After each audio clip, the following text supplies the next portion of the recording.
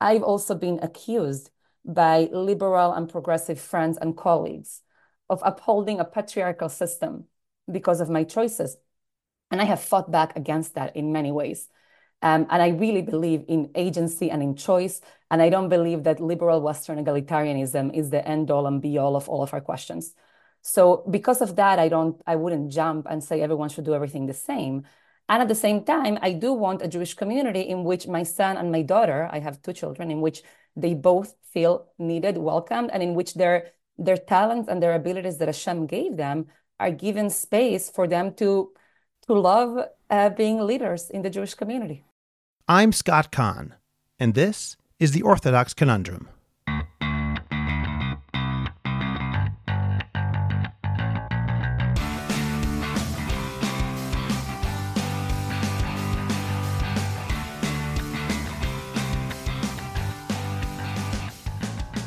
This is the Orthodox Conundrum on JewishCoffeehouse.com. I'm Scott Kahn. This podcast is called the Orthodox Conundrum, and many of us self-identify as Orthodox, pray in Orthodox synagogues, affiliate with Orthodox institutions, and consider ourselves part of the wider Orthodox world.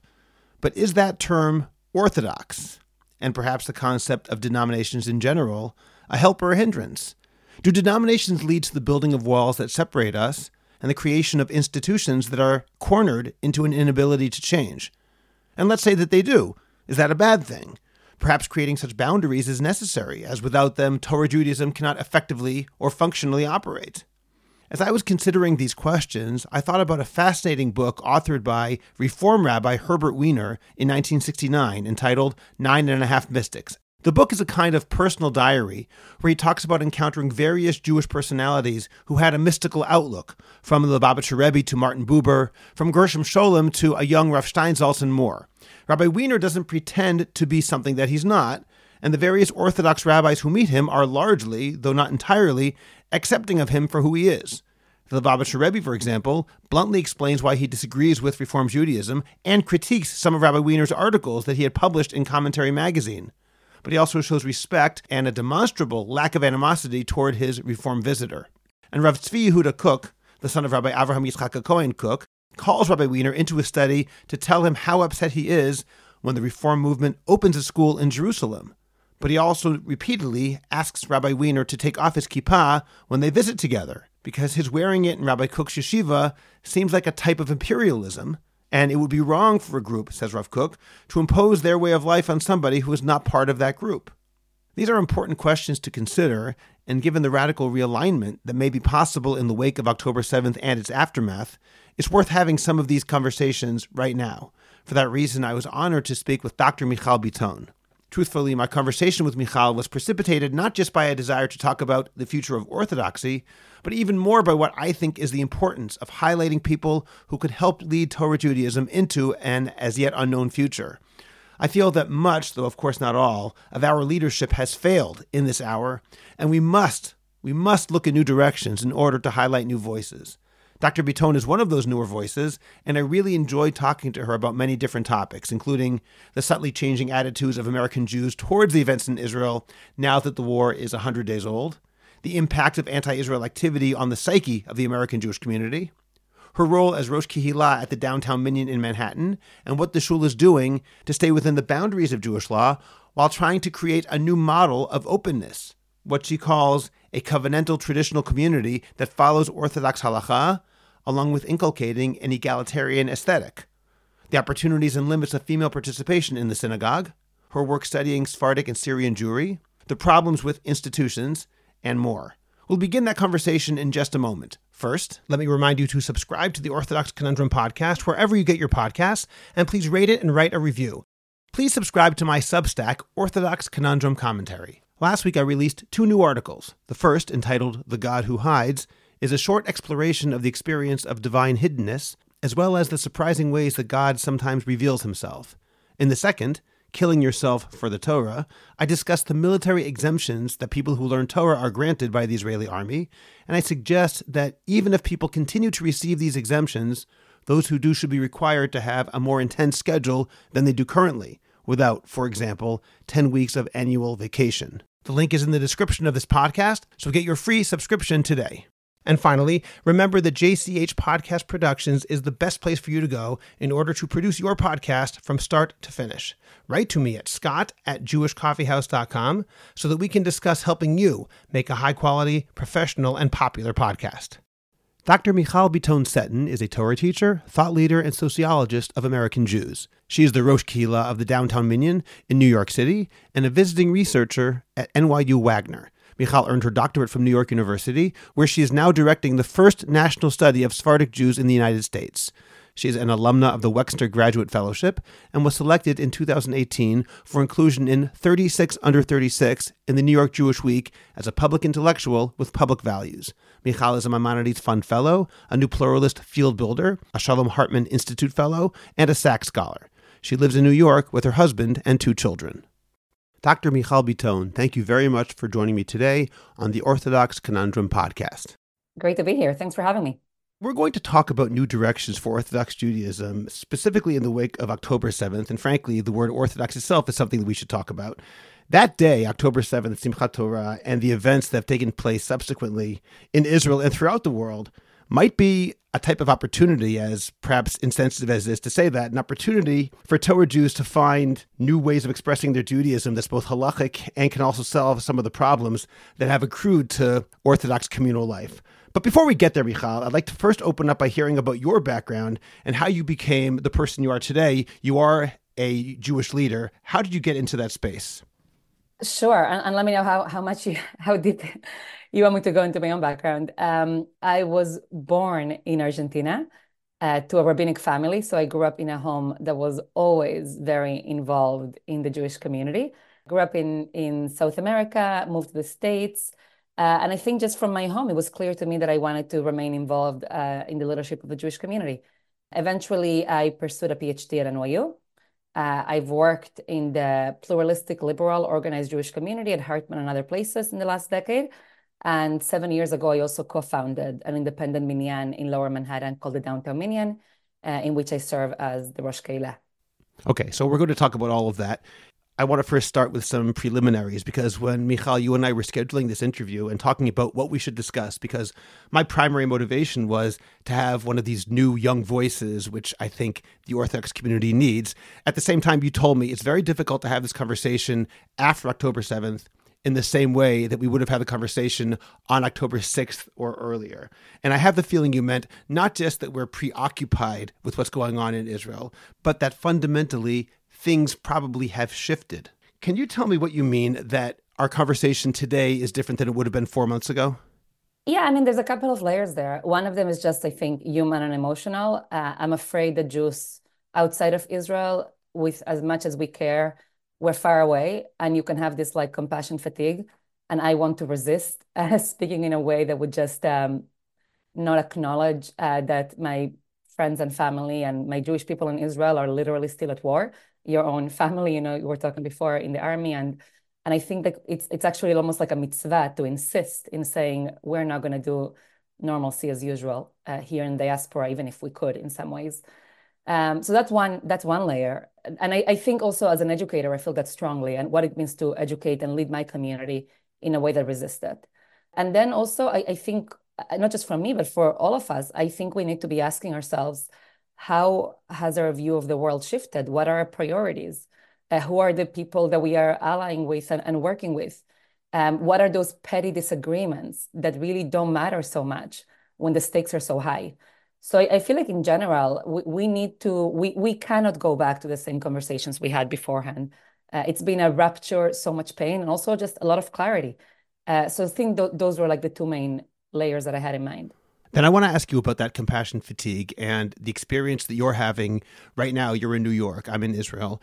So I haven't been back to the United States since before Simchat Torah.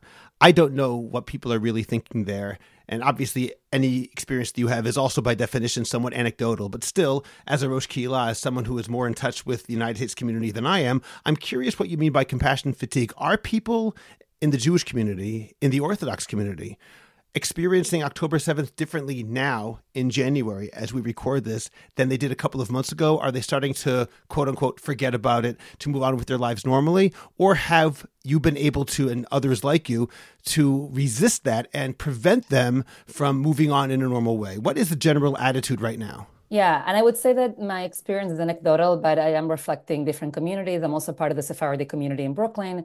A lot of my relatives are rabbis in many different places across New York. I would say, and I'm going to talk right now just about like even Orthodox communities, that even though like intellectually and emotionally we are all with Israel and reading the news and supporting, it is impossible when you are far away and when you're not having to think all the time, where's my mamad, my safe room, you know what I mean? Things like that. It is impossible from a human perspective to maintain that same level of constantly worrying and thinking about it. And I don't even want to judge that. I think that's like a human experience. That's why I actually think that leaders and educators have a responsibility to figure out so far away and with time that is passing, this work could take a long time. How do we make sure that we continue to have ways of not just supporting financially, but being emotionally invested in a way that is human? And being human means that when we're far away and time passes, things change. I had, I went last week. I ate out in a restaurant for it was like one of the first times that I did something like that since October 7th. And it was really hard for me. I did not want to do that for a long time. I didn't want to like, I'm like, I don't want to live life as usual. And it was hard for me just even walking in and being like, this is like a Brooklyn restaurant. Everything feels normal. And meanwhile, I have so many friends who still have spouses in the army, in the Miluim, and so I do think, but at the same time, as a leader, I think that almost like you can't expect people so far away to have a certain level of emotional intensity. It just doesn't work, humanly. So we have to figure out, and we have to work really hard and double down on how to have a way that the gap between our communities doesn't grow so much. So that should be done with solidarity missions. I had a program last night in my apartment. We brought in two survivors from Faraza to speak to our community, insisting on there's like a whole host of ways that we can insist on it, but it's not easy. And I think there's a lot of communities where we're not doing enough of that thinking and that work. That's really interesting because I remember after that big rally in Washington, D.C. in November at which you spoke, Yeah. my big fear, and I wrote this in an article, was that this would be seen as a culmination rather than as a starting point. In other words, okay, now we, the larger American Jewish community, have done our part. We went to the rally. We've stated what we think. Now let's move on with regular life. I don't mean that's a conscious way of thinking, but I was afraid that that's what would happen. And a lot of people told me, don't worry, we know this has to be a way of being inspired to do more rather than a way of saying that we're already done. But I'm not sure that's really been true. I just don't know. As you say, it's impossible for people to maintain the same emotional intensity day after day, month after month, particularly, as you say, you're not running for your safe room. Yeah, so that's why I think I'm not here like wagging my finger and judging because I just don't think that's useful. But I do think there's work to be done. There's work to be done to make sure that that the gap between us doesn't keep growing. The one I feel like awful saying this, it's not even a silver lining, but the one thing that complicates all this is anti-Semitism in the US.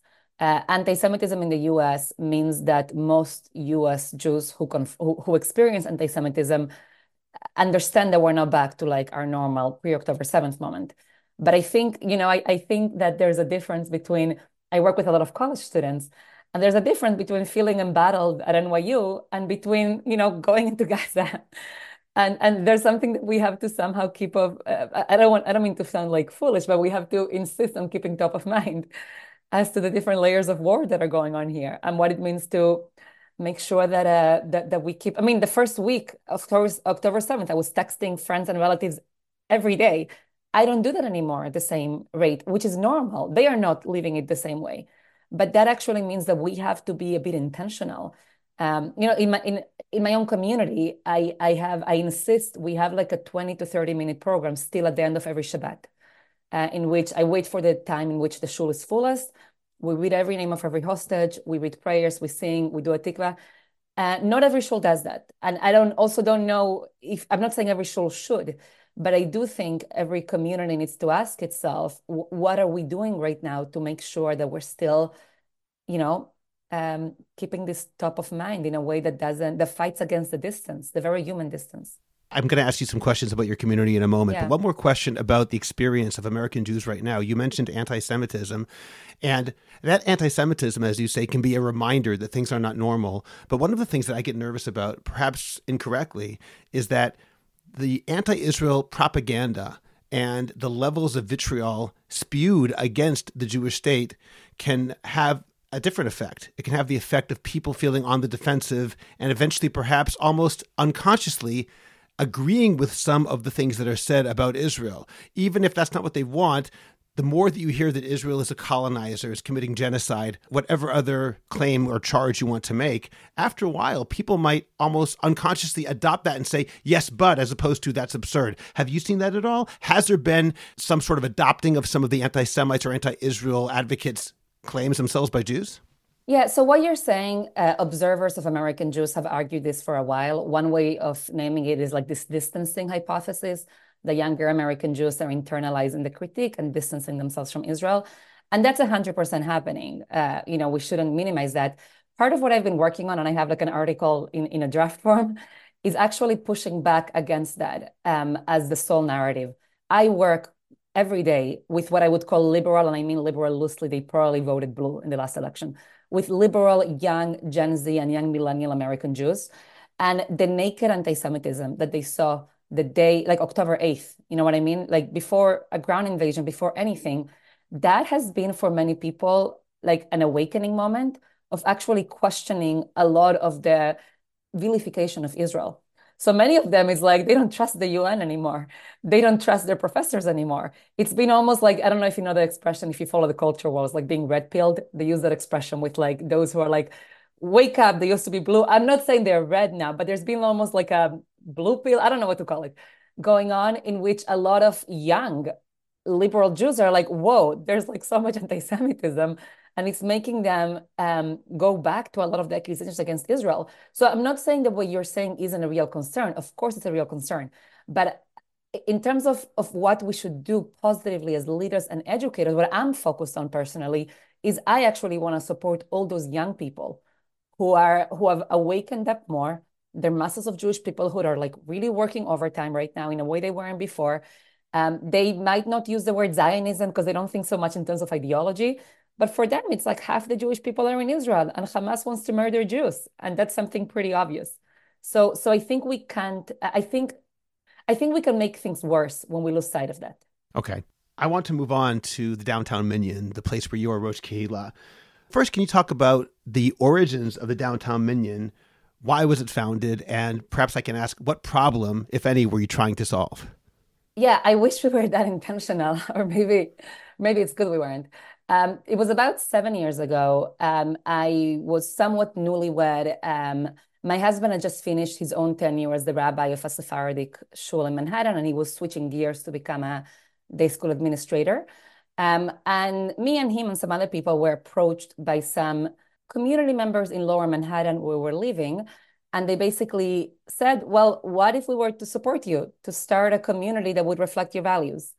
And that to me, on a personal level, was a bit of a game changer. I think that I tended to always think about being within an institution and how I felt about it. The way that I say it almost like jokingly, it's like I used to be, we're all really good about complaining about the things we don't like in institutions. But how often do we have people who come to us and we're like, wait a second, what if you could actually create something that aligns with what you really want and what you're dreaming of?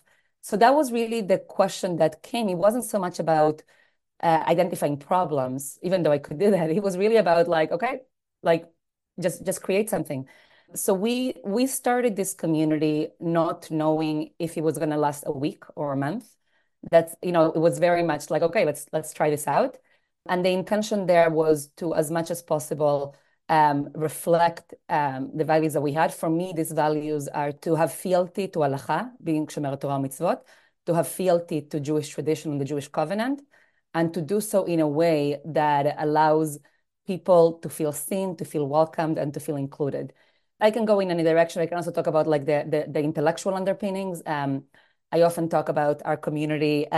If I want to explain like the aspirational vision of the downtown Minyan, it's like if you were to put the welcoming warmth of Chabad or what I would call like my grandmother's Sephardic home, with the intellectual vision of Rabbi Jonathan Sacks and the way that he would think about the covenant, the Jewish people, a Jewish community engaged with the world.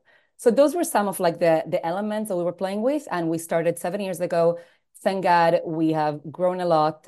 We serve mostly young professionals, so young Jews like in their 20s and 30s. We get about like 120 young people on a Shabbat morning who come and who spend hours with us. And what I am most proud of is that we are known in our neighborhood as like a warm place.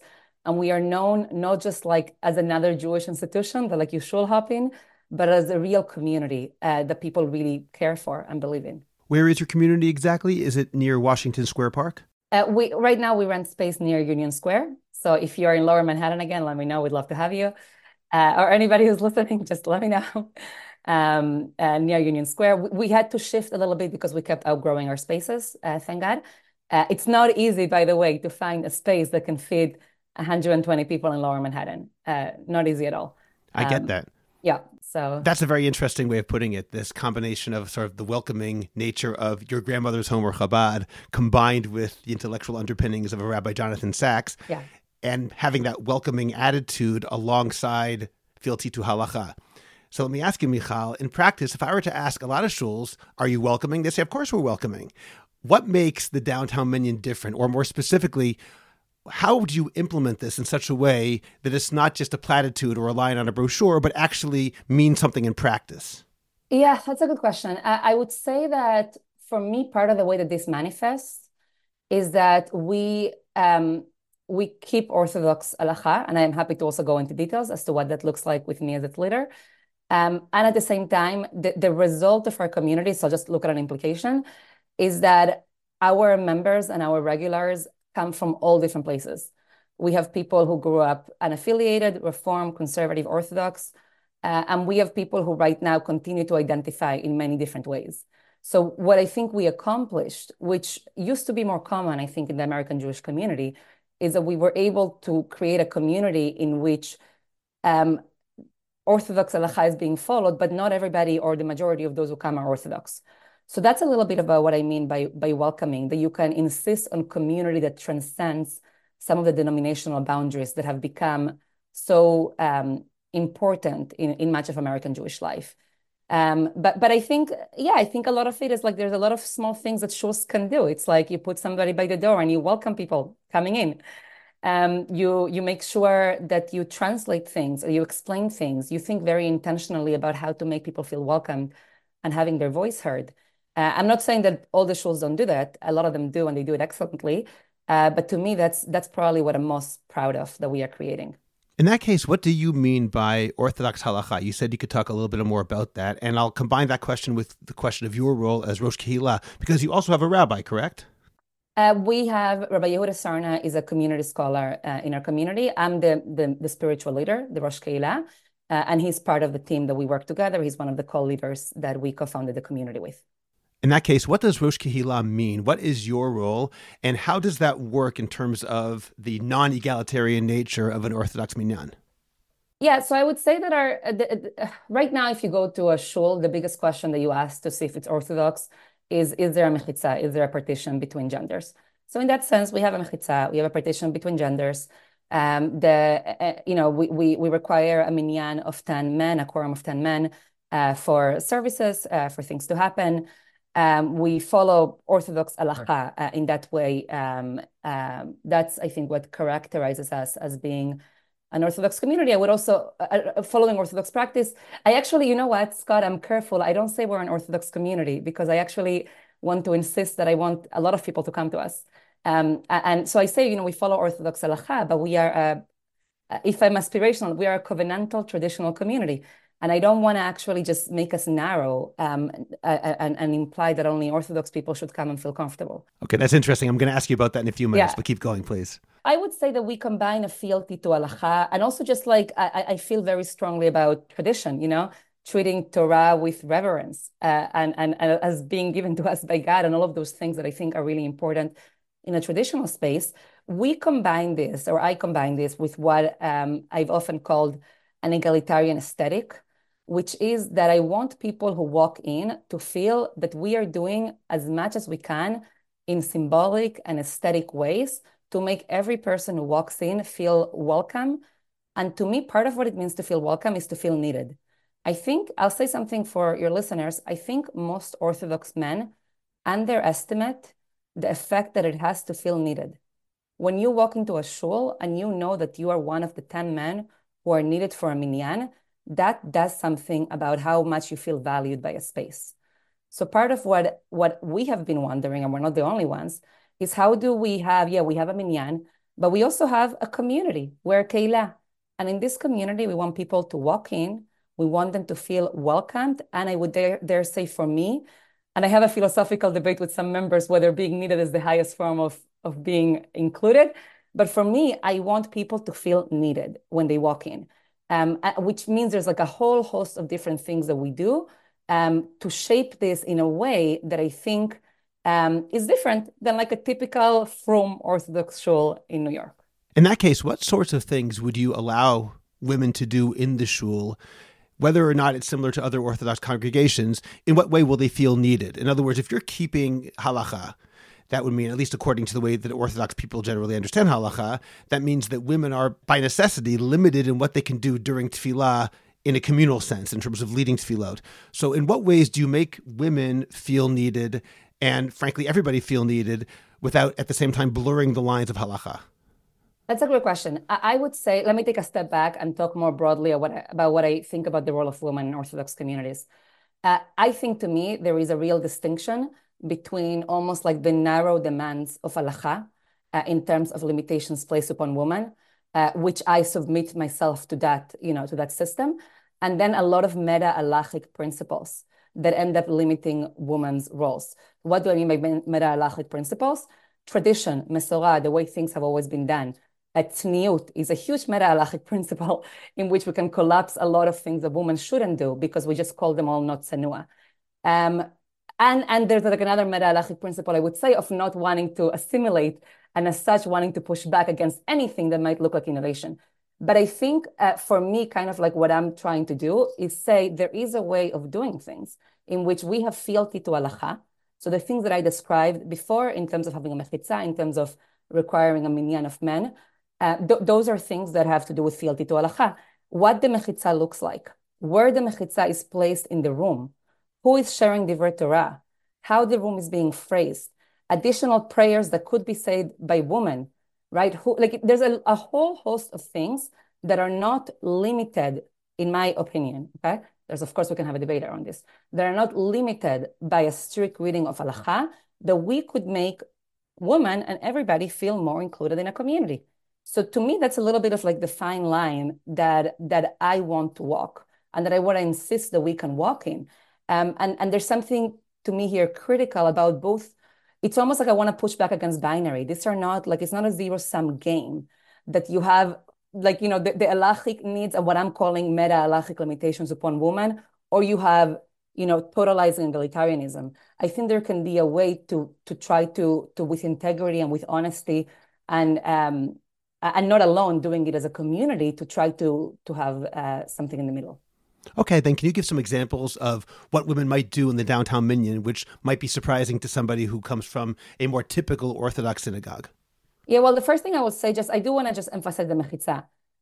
For me, the place that I feel most welcome in terms of a mechitza is that if I were to walk into a shul space before there's people there, that I won't be able to tell which is the men's section and which is the women's section.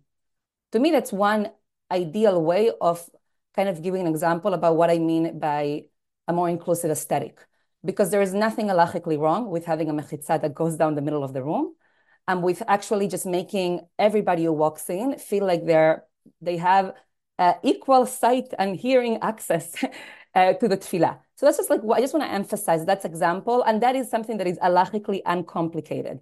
You can have a mechitza that is, the wall of China, or whatever it is, but you can place it in a way that makes men and women feel like they're walking in and like the community is thinking of them in a similar way in the way that they're sitting. So that's just like one example. So our mechitza is like that. It's not the wall of China, it's lower, but it's one that like you can't tell who's sitting where if the room is empty. Other things that we do, so we have prayers for the community, prayers for the IDF, prayer for the United States and its government. Those are read by women. We have me as the Rosh Keilah.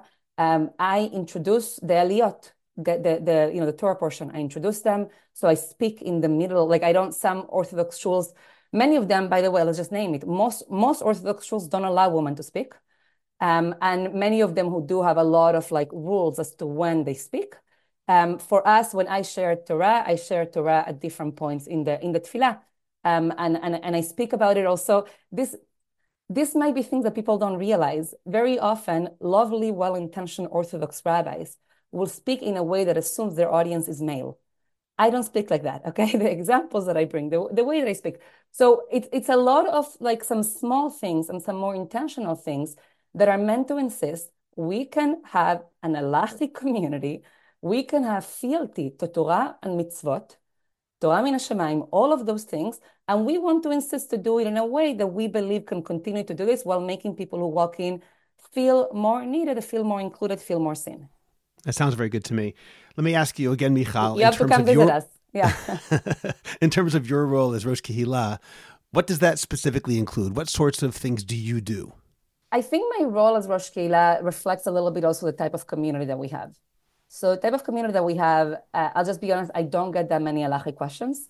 We serve, we get some, but like nothing like extremely complicated. But if there were halachic questions, would they go to you? Are you the person? Are you the address? Yes, I would address them. And if there's something that I believe is above my pay grade, I would consult with Rabbi Yehuda Sarna. And we would actually, like, we have a beautiful collaboration. We work collegially well together in a way that it's been 7 years. And we've had different questions. And it's always been like a mutual conversation in which we review things, we might discuss things together, and we'll, if there's a question, we'll arrive at a conclusion, in a process that is collaborative. But by Rosh Kehillah, I think it means that when people think about who's the spiritual leader of the community, they think about me.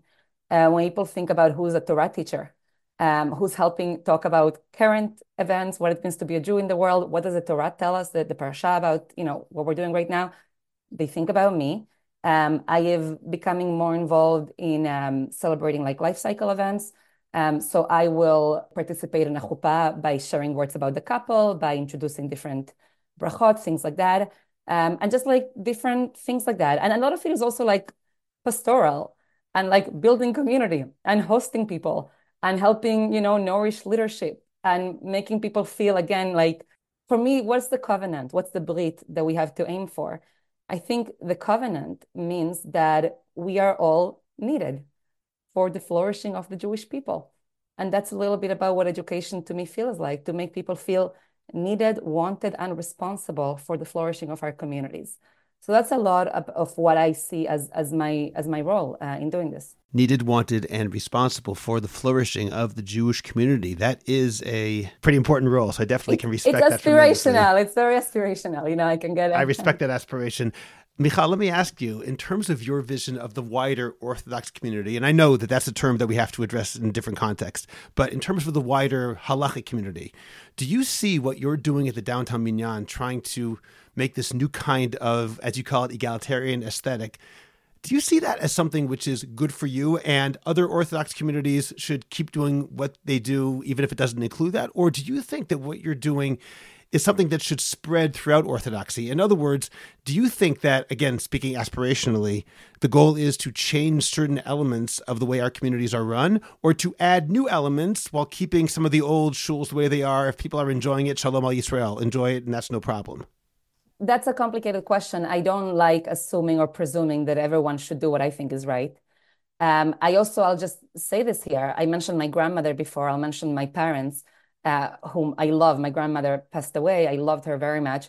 And they, especially when it comes to gender, they practice in a way that is very different. And I respect and honor the way that different Jews are building Jewish communities, which are not always the same. And I think diversity is important. So I would feel comfortable saying that I do hope, for the sake of the covenant and the Jewish people, that all Jewish communities ask themselves seriously, what are we doing in our own way that make everybody, whatever their gender is, feel more responsible, more included in our communities. And I don't presume that it's going to look the same everywhere. But also, and I'll speak a bit frankly here, I spoke before about meta-halachic categories and halachic limitations. I'll also say in many places, there's also what I see as like plain misogyny, in terms of like wanting to continue to limit women's roles, still having power in certain positions. So I do think that I would hope that our communities have some cheshbon nefesh, some introspection about this. And there's a lot of different tools and a lot of different ways. And I would be the last, as you know what, I'll say this differently, Scott. I spoke right now about my experiences vis-a-vis Orthodox communities. I've also been accused by liberal and progressive friends and colleagues of upholding a patriarchal system because of my choices. And I have fought back against that in many ways. And I really believe in agency and in choice. And I don't believe that liberal Western egalitarianism is the end all and be all of our questions. So because of that, I wouldn't jump and say everyone should do everything the same. And at the same time, I do want a Jewish community in which my son and my daughter, I have two children, in which they both feel needed, welcomed, and in which their talents and their abilities that Hashem gave them are given space for them to love being leaders in the Jewish community.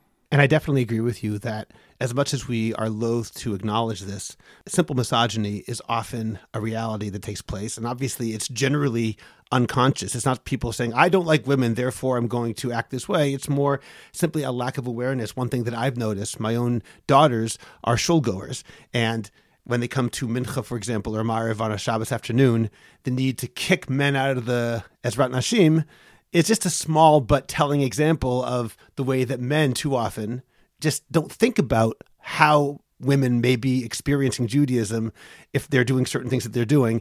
And I think it is misogyny. And if we downplay that, we're going to lose the opportunity to change things that need to be changed. Yeah, I would add, to me, it's very clear when I speak with people about the Aguna problem and the way that people talk about get refusal, that to me is when a lot of the ugly misogyny kind of is revealed. And I would also say, like, if I speak in purely like Machiavellian kind of like terms, when certain groups have power, just in general, sharing power is always a battle, right? Because who wants to kind of like give up power and like democratize it more? So I think that lives, to me, that more cynical point of view lives alongside a fealty to halacha and a fealty to wanting to be like a link in the chain of the covenant and to wanting to honor, my parents, my grandparents, and where I come from. But saying that doesn't take away the more kind of like cynical view about systems and how systems change. And I think we can have both, and we can be honest with ourselves as to why certain change doesn't happen. Do you think, Mijal, in that same vein, that sometimes there are areas of halacha where we should be changing things? And you spoke before about meta-halachic values. There is halacha, there is non-halachic values that maybe we'll call meta-halachic values that have come into our system. But then there are things that are sort of in the middle. I'll give an example.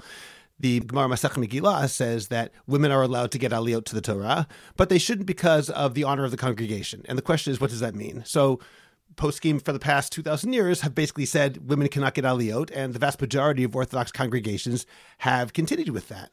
One could argue, though, that the translation they use of honoring the congregation is not a halachic value so much as it is a societal value that may not apply anymore. Do you think that we should be making changes in those areas as well? And I ask this knowing that, as far as I know, you're not claiming to be a posek. At the same time, it's a question which a Rosh Kehillah might have to deal with.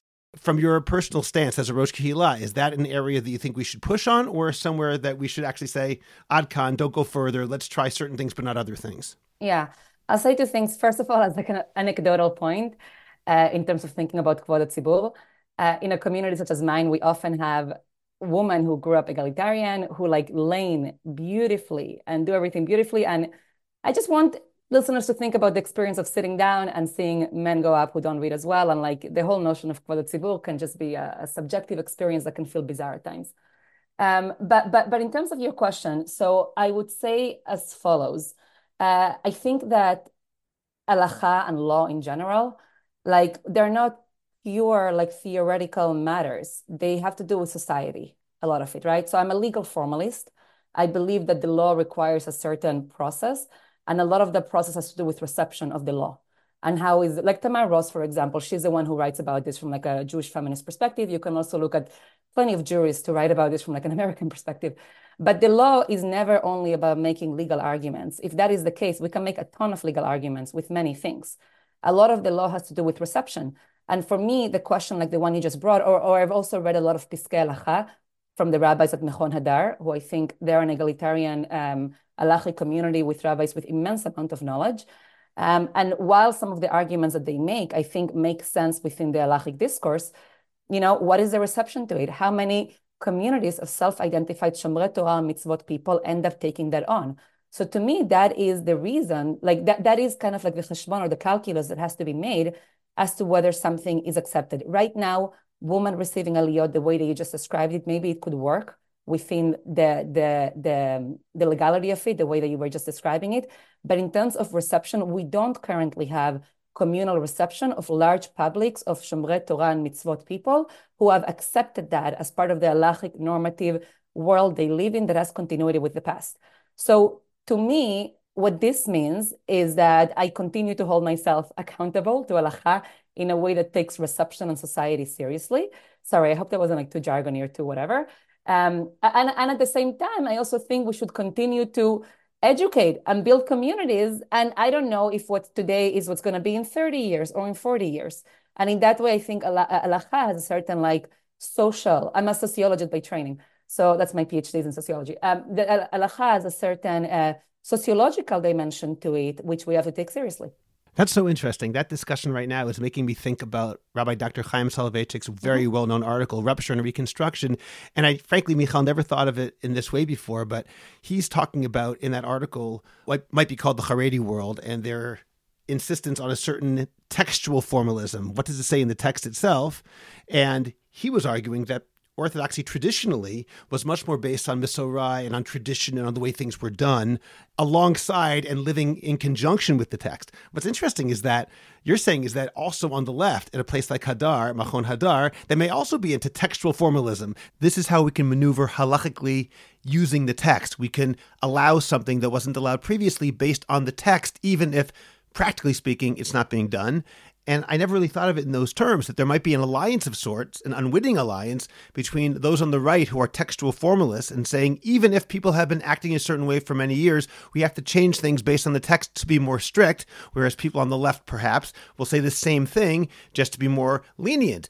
Even if people have been disallowing something for a long time, we can allow it now because of what it says in the text. The centrist Orthodox community in that way may find itself in the middle, trying to balance text and tradition. Of course, admittedly, there are those in that centrist Orthodox world who fit into both camps. Some people say, well, the text says that, so we have to be more strict. And some people say, hey, the text allows something, so we can be more lenient.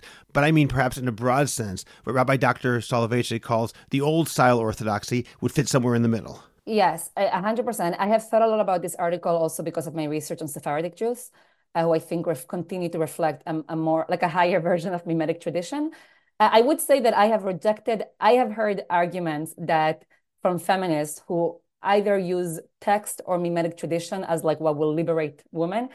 And I'm like, in my experience, you can use either to kind of like arrive at a different, narrow interpretations of women's roles in the world. I have seen both text and mimetic tradition used in similar ways. So I'm a little bit agnostic as to like, choosing one. For this, but I do think it's important to acknowledge a distinction. And a lot in Orthodox communities, so much of it is about, when it comes to gender, in my opinion, women's roles, a lot of it is just mimetic. It's like, women haven't done this. It's not a Masorah. What if then the following happens? While I think the text actually allows for things in a greater way. Okay, you really made me think, Mijal. I appreciate that. You just mentioned your studies of Sephardic Jewry. So I want to ask you a little bit about that because you have done significant work studying Syrian and Sephardic Jewry. And those communities very often, it's many communities, but they don't often fit into the same denominational boxes that American Jews are used to establishing, or perhaps Ashkenazi Jews in general are used to establishing, whether it's Orthodox, Conservative, Reform, or any other denominations. We already mentioned the problem with the word Orthodox, that you think it might be limiting. So I wanted to ask you, in what ways do you think that non-Ashkenazi communities fit into the Orthodox mold, and in what ways do they not? Yeah, and this is, by the way, Scott, this is why I feel very comfortable saying that I'm I'm not Orthodox, even though I affiliate with Orthodoxy because I'm Sephardic. And in many ways, my people didn't go through the same historical trajectories and birth of denominations. I feel more comfortable with the word traditional or halachic or things like that. But listen, every community is different. I spent many years studying the community where my husband actually grew up, which is the Syrian Sephardi community in Brooklyn. It's a robust, big, strong community that is in many ways very different than our Ashkenazi Orthodox models, and in other ways has adopted or actually done things similar to Ashkenazi Orthodox communities. I would say the following. I would say that right now, if you ask people in this community and in many other Sephardi communities what they are, and you give them like a survey, if they have to choose, they will most often choose Orthodoxy because they feel much more comfortable with Orthodoxy than with conservative or reform. Okay. At the same time, when you look at the way that the community runs and the way that it's shaped, there's going to be some distinctions. So some of it, I think, but some of it is eroding. So I don't want to overstate the case. I think there's like some assimilation happening into Orthodoxy, actually. But some of the exceptions, I think that these Sephardi communities continue to have in a lot of levels of diversity in terms of halachic practice, in the way that you don't have right now. If you go to like an Orthodox from community in the Five Towns and Teaneck in Brooklyn, a geographically based community, you tend to have certain homogeneity in terms of how people practice halachically. In these Sephardi communities, because the central organizing principle is like ethnic, it's like where you came from, you know, you actually have people who practice really differently and who continue to be part of the same community. So that's like one example in the way that you have a traditional community that doesn't reflect the same social dynamics as, let's say, Ashkenazi Orthodoxy.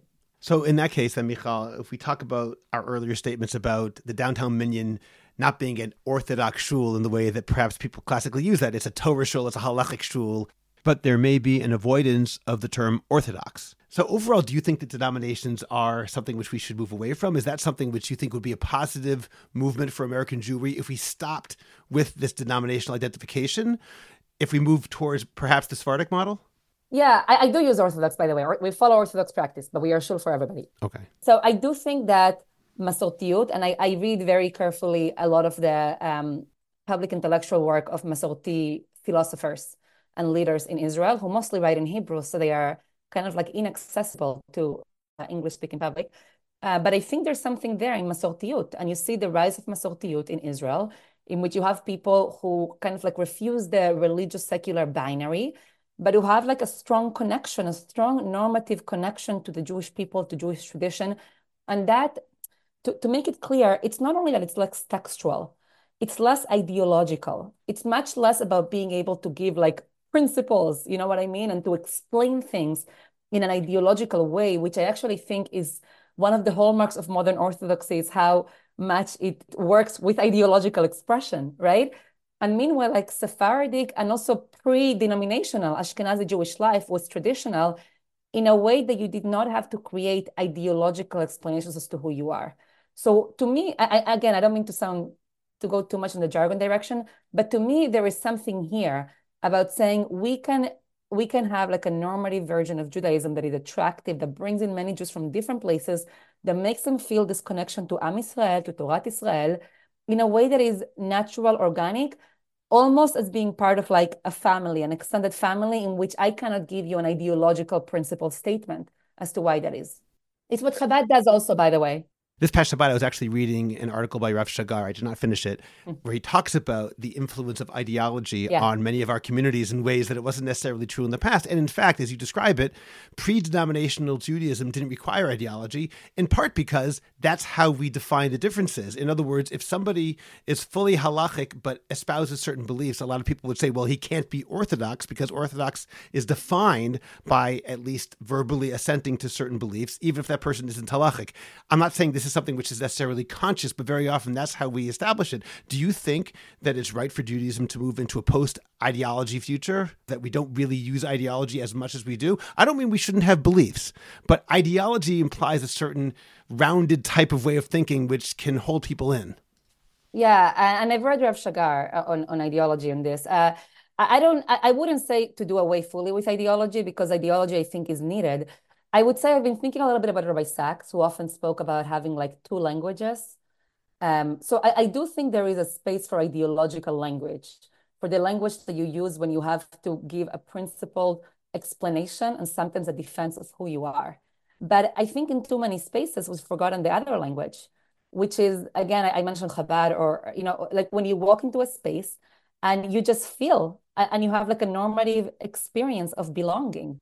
And I think in some spaces, it's almost like we've only had one language. So I wouldn't say, especially as someone who loves intellectual ideological discussions, I wouldn't say to do away with ideology, because ideology is still alive in the world, which means it's needed to like, reckon with different questions. But the problem is when ideology is the lingua franca and like the only language that we kind of use and promote. So I think we have to actually like recover this ability of having multiple languages and insisting that we can have spaces that are just, they feel good. They feel like you have belonging. They feel like you're part of this tradition. And you don't need to measure the success of that by how much you can give an ideological description of it. You're a sociologist, so you may say that I'm completely off base over here, but my feeling about ideology is very often that it tends to grow in a way which is not healthy, meaning as opposed to having some basic ideas that we can all espouse together that hold us together, that often, at least in my experience, sociologically speaking, turns into something that's bigger, and suddenly it starts to include certain political beliefs, and then it starts to include all sorts of other ideas which were beyond that original ideology. Let's say, I'm using this as an example, that the ideology of Orthodoxy, for lack of a better example, is the 13 Ikari Emunah, the 13 principles of faith of the Rambam. But then it also might turn, for example, in Israel, in a Dati Lumi community, a national religious community, it might include the parties that you vote for. And it might also include the type of shul that you're willing to go, how high the mechitza is. That's all part of the ideology. So ideology can often be used not only as a way of belonging, but of limiting who isn't part of it. And if we talk about feeling needed, if we talk about wanting to bring people in rather than to exclude people, ideology can sometimes serve, it seems to me, as a way of building walls rather than taking them down. Yeah, I would agree with that. And I would also just like add like maybe like a less sophisticated way of thinking about it. I think that people belong to groups not because of ideology. They belong to, if they have to choose, they belong to groups because of how it makes them feel about themselves. So every community, let's think about like pre-modern communities, you always had the scholars and the rabbis and the spiritual leaders who are needed because they're going to deal with ideology and there's going to be questions that are going to come up. But that's not like the first entryway. And there's not such an emphasis for it in terms of like everyday living and belonging. So it's not, to me, it's not so much that we have to get rid of it. It's that we have to de-emphasize it as like a central organizing principle. And we can actually allow ourselves, like, again, think you live in Israel. Think about like Masorati Jews, which are not just Mizrahim, you have others. And there's something there about like a thick sense of, again, I'll say belonging, which is not necessarily captured by ideology. Okay, Mijal, I want to ask you about beliefs in a different sense. I understand that you often find yourself working in very progressive, liberal Jewish spaces. And I want to know what it's like for you as a traditional woman who likely doesn't identify with much of what they are professing. What is that like? How has that experience been to be in a place where your beliefs are so fundamentally opposed and diametrically opposed at times from the people with whom you work or with whom you associate? Yeah, that's a huge question. Very big question. I would say the following. I would say that about 10 years ago, which is when I began to encounter what I would call liberal pluralistic Jewish life, I fell in love with it. And I fell in love with it because I felt that I could have a seat at the table as a traditional woman, that my views could be respected, and that at the same time I could engage with people who think differently, which I enjoy doing very much. And I could have a commitment to Klal Israel that goes beyond my community.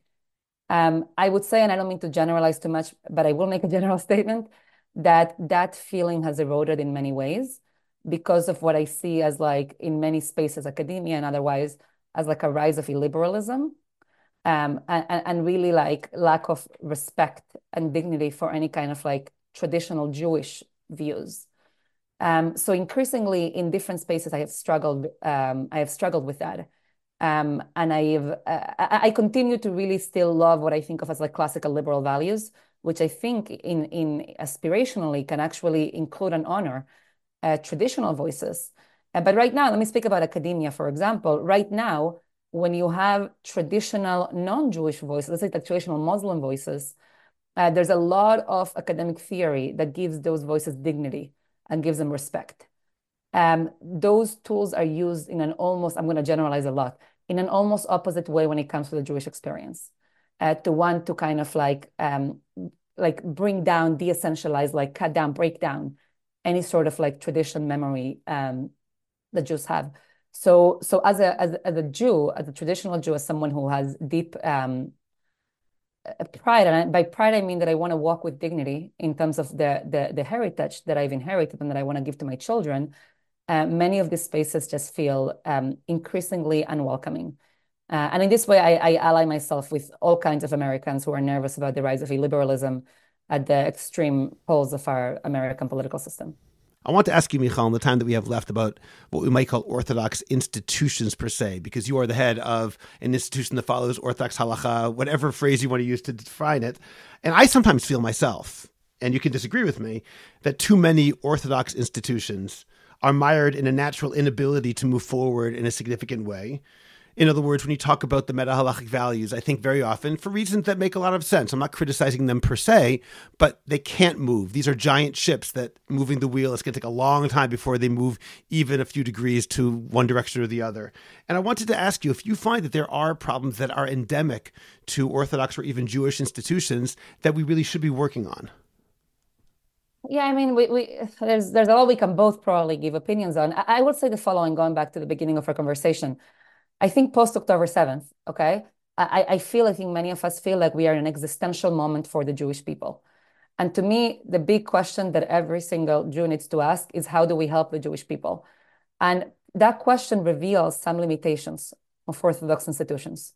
Some of those limitations, I think that sometimes some of them can be very parochial, which means that they work really hard on building amazing institutions, but they do not have the tools or skills to fight the battles that we need to fight against like the outside world, whether it is in terms of like narrative or engagement or things like that.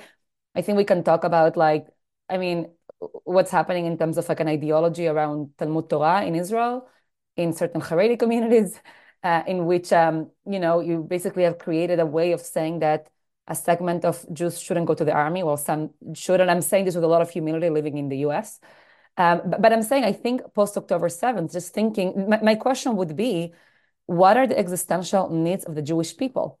And where are the places that Orthodox communities cannot meet them? And to me, that's the beginning of where we have to fix things. Are young American Jews who are struggling on college campus and other places, do they have what to find in Orthodox spaces that will help them right now? You know what I'm saying? Like, it's almost like I think like this is a moment of so much trauma and rupture and breakdown that it should demand that we ask ourselves if we have set up our institutions to fight these battles. And many of us haven't. And I'm not, and I don't mean just to cast blame. I would speak also personally. I think it's a moment that we have to do real reflection on this. Okay, then let me ask you, Mijal, what are some of those existential needs of the Jewish community? Going back to the beginning of our conversation, that post-October 7th, looking at it as a type of opportunity, as a time when things have broken down and we have the chance to really change things. What are some of those things that require change that institutions or individuals can do? Great. Let's give some examples. And I'm going to speak to like an Orthodox audience. One of them is becoming more involved as citizens in this country, like having more of like a civic mindset, because what we have to do right now is not only referring to American Jews right now, right? Yes. Sorry, American. I thought you asked me about American Jews.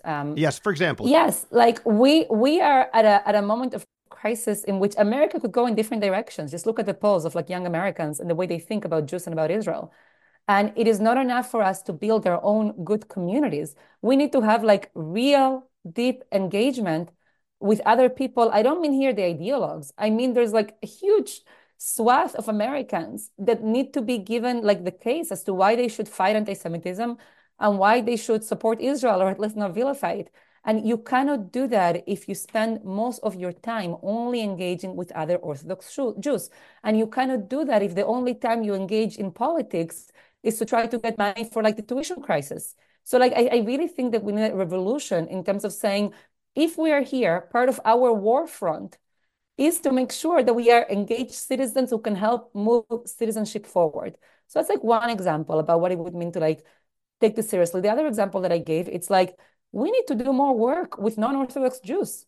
We need to, like, we need, there's so many crises, it's almost hard to describe just one, but there's so many Jews right now in America who are experiencing anti-Semitism, for the first time in a serious way.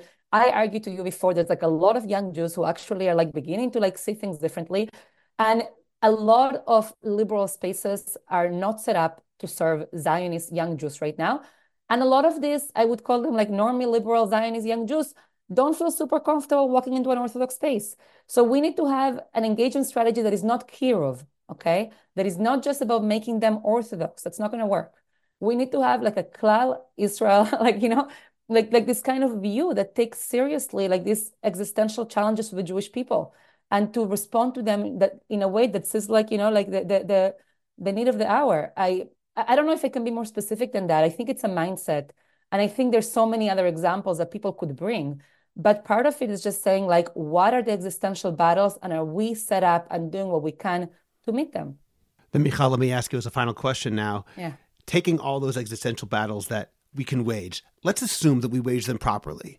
And let's say that Dr. Mijal Bitton can declare what Judaism will look like after we have successfully waged these battles. What would be your vision for the future of Judaism in the United States? What would it look like?